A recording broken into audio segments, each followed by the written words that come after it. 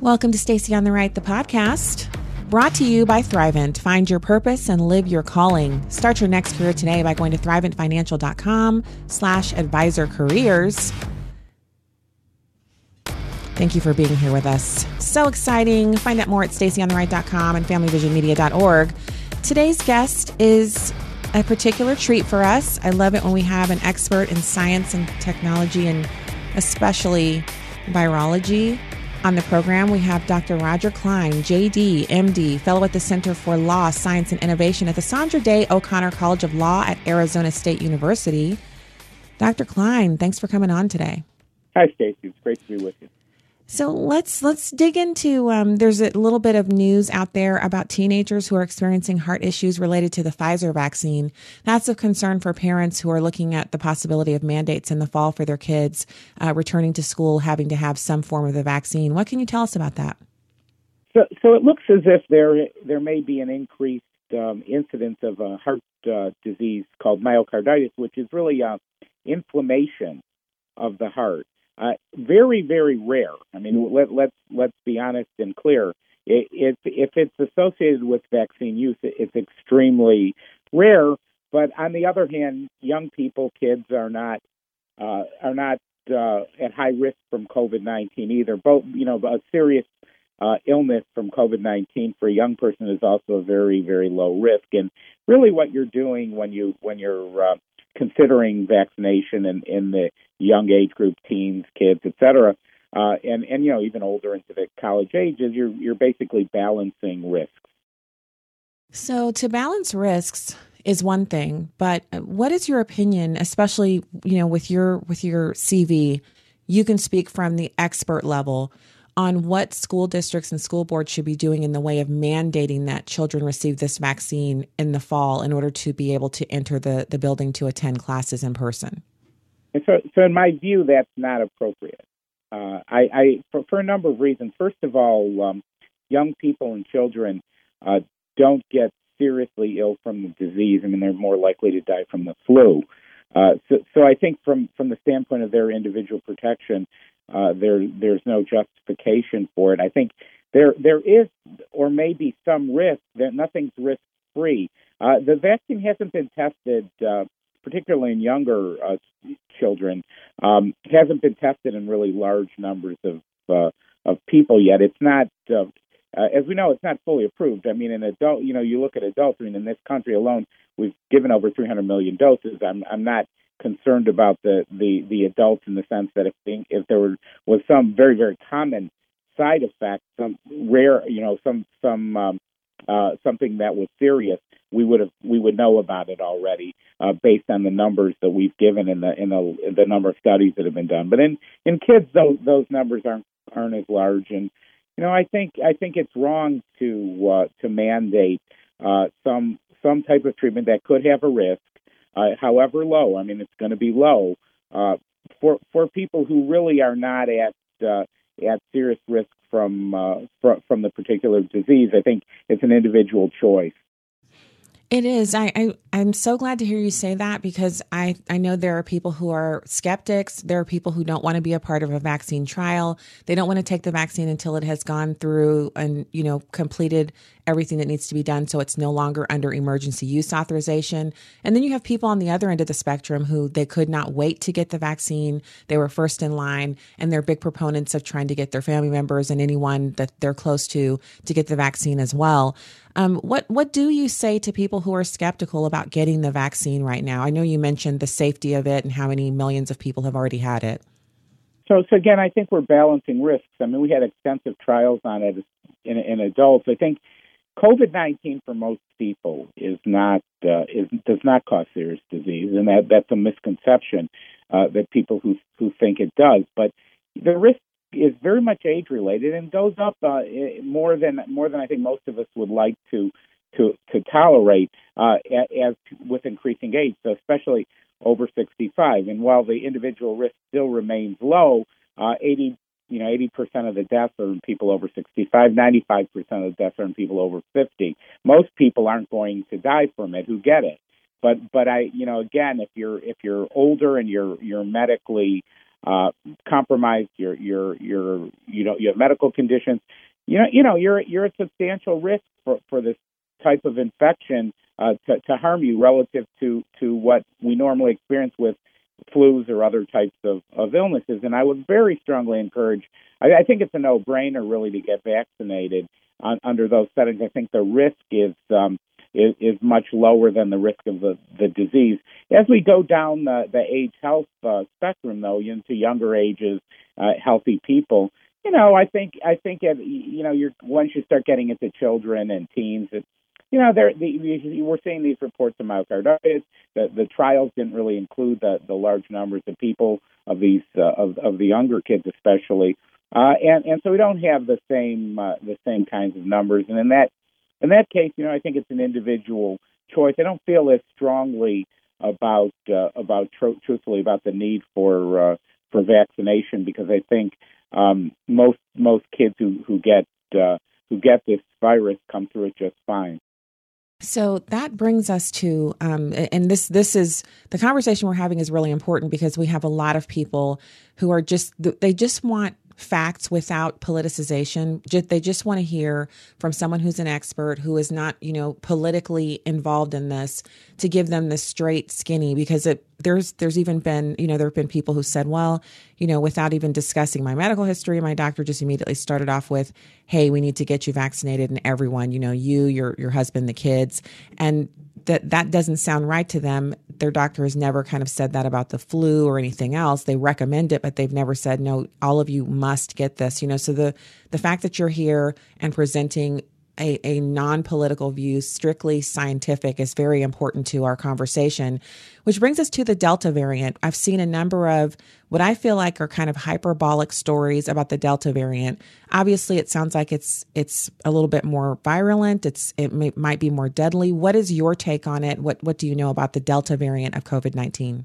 Well, first of all, this isn't the first variant, and we keep hearing these stories about the one variant and the next variant and the next variant. I think your skepticism might in part derive from that, and I think it's well founded. The Delta variant is a combination of what are called mutations in the viral genome, particularly in the what's called the spike protein. They're little changes in that spike protein. They were known before, but not in the same combination. This particular variant, seems to have arisen in India, and it appears to potentially spread faster. It's not clear that it's necessarily worse or more harmful.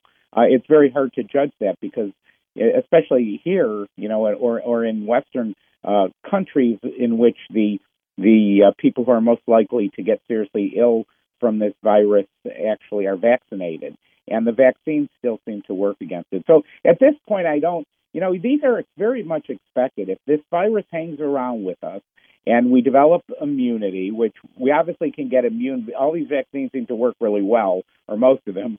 So, and people who are have had COVID seem to have a durable immunity. I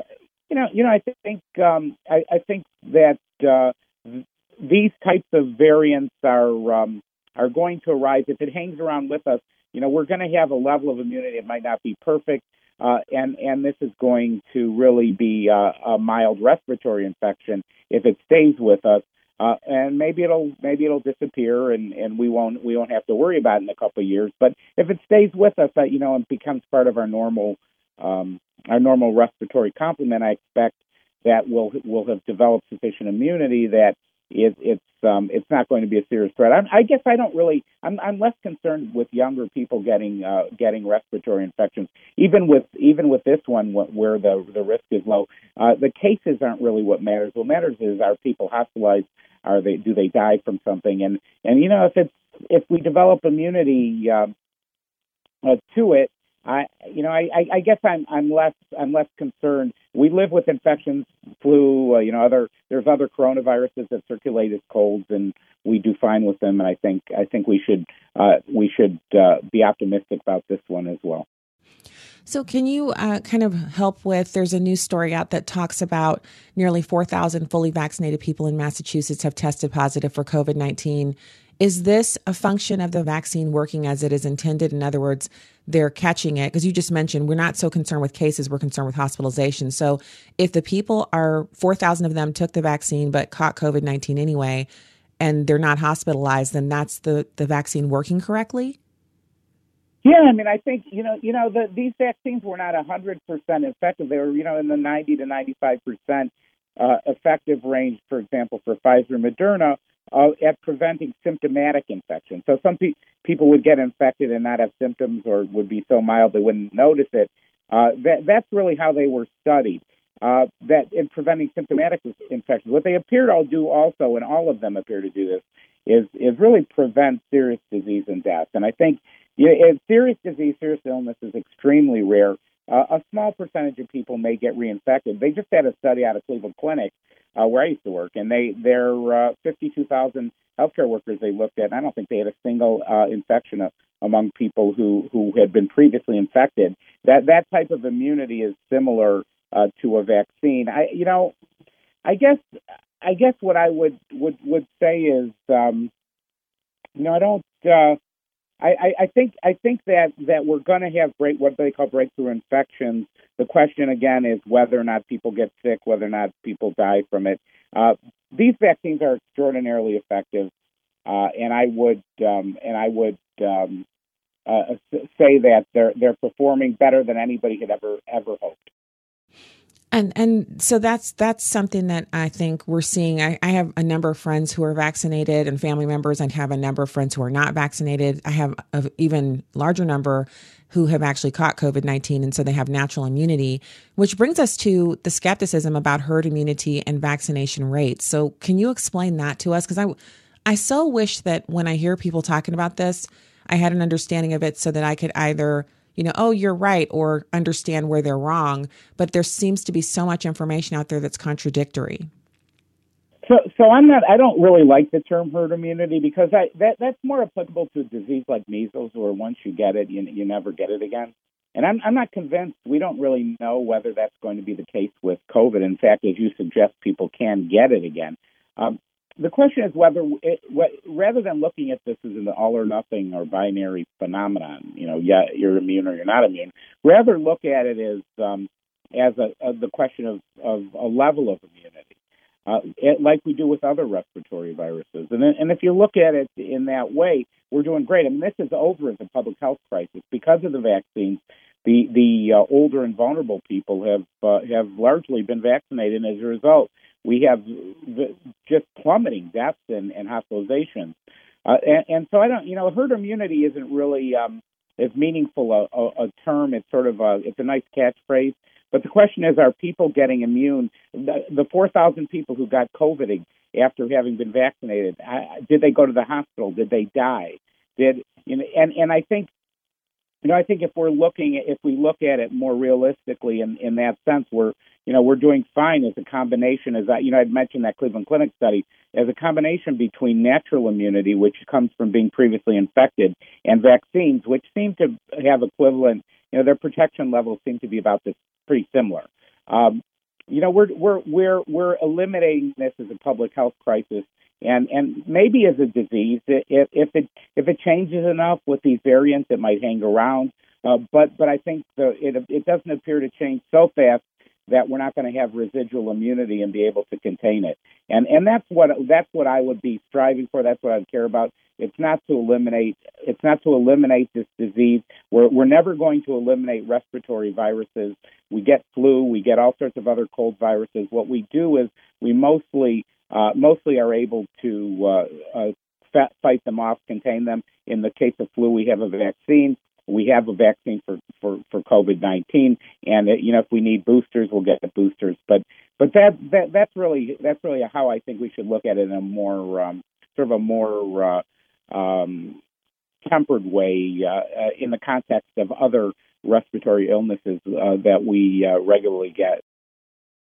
So you're advocating for, obviously it sounds to me like you're saying you recommend that people who are high risk get the vaccine, but for people who are not getting it, you're not as concerned about them unless they're advanced in age or they have serious, health complications that would mean that the virus would be tougher for them to recover from, because that's still the issue. I'm concerned about the lack of discussion around ivermectin, remdesivir, convalescent plasma, and other treatment methodologies. We hear a lot about getting the vaccine. We don't hear very much about people having options for treatment if they do catch COVID-19. So if you get the vaccine, you probably don't need these other medicines, which are probably not as safe as the vaccine, or may not be. At least some of them.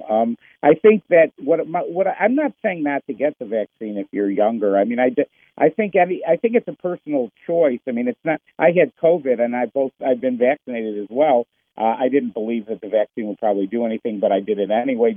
I felt it probably wouldn't hurt, and maybe it would help a little bit. But I think, and I wasn't super sick with COVID. I mean, I wasn't near going to hospital or anything. I think that from a targeted strategy of vulnerable people is imperative. It should have been the focus throughout this epidemic. 30 to 40% of the people who died appear to have been in nursing homes. So this was a mistake on our part in not focusing more on that. Governor DeSantis in Florida actually deliberately pursued that strategy, and it seems to have been highly effective. It's not whether people get infected; it's whether they get seriously ill. It's not that I'm not concerned about younger people or others who may get it. It's that the risks for them are quite low. And so it's just a question of again level of risk. It's not that there's no concern. Anybody at any age can get seriously ill or die from this, but the odds of that happening are extremely low and decrease with age. And that's where and so I think it's a personal choice as to whether or not a person wants to get vaccinated. If I'm over 40, for people over 40, I'd probably be pretty encouraging of it. Under 40, I think it's less compelling. And then the younger you get, I kind of, I wouldn't, for example, I'm not a proponent, say, of vaccinating, people 13, 14 years old necessarily. I'm not, I don't have strong feelings about that. We don't really know. I think we don't know that much about these vaccines in that population, and they're not really at risk from getting seriously ill from COVID in any meaningful way. Right. So, but can you tell us about the effectiveness of treating patients who have COVID-19 and are experiencing, heavier, more complicated symptoms when they're treated with, I guess it's ivermectin, that is the most prevalent medication that's prescribed for people who are having a tough time dealing with their COVID-19 infection? Yes. So ivermectin actually isn't one of the medicines that people are giving. There are other antibody type medicines that may be effective, especially so when higher risk people would get infected, they can give these medicines to them.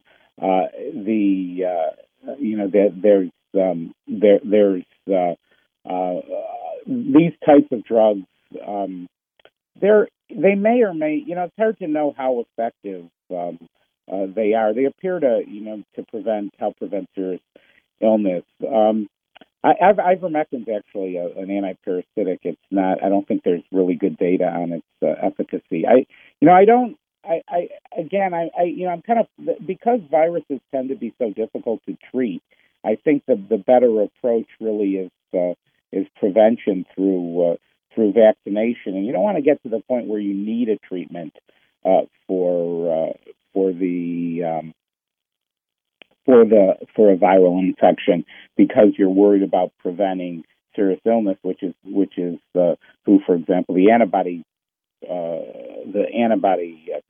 preparations are authorized for. Those folks ought to be vaccinated, and I would encourage that. Again, it's always a personal choice.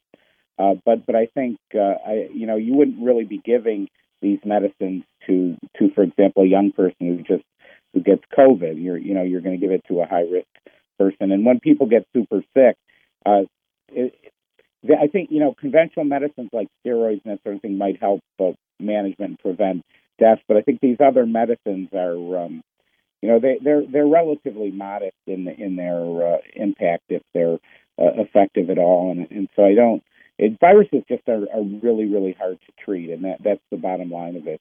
It's not like treating a bacterial infection like strep or staph or something like that.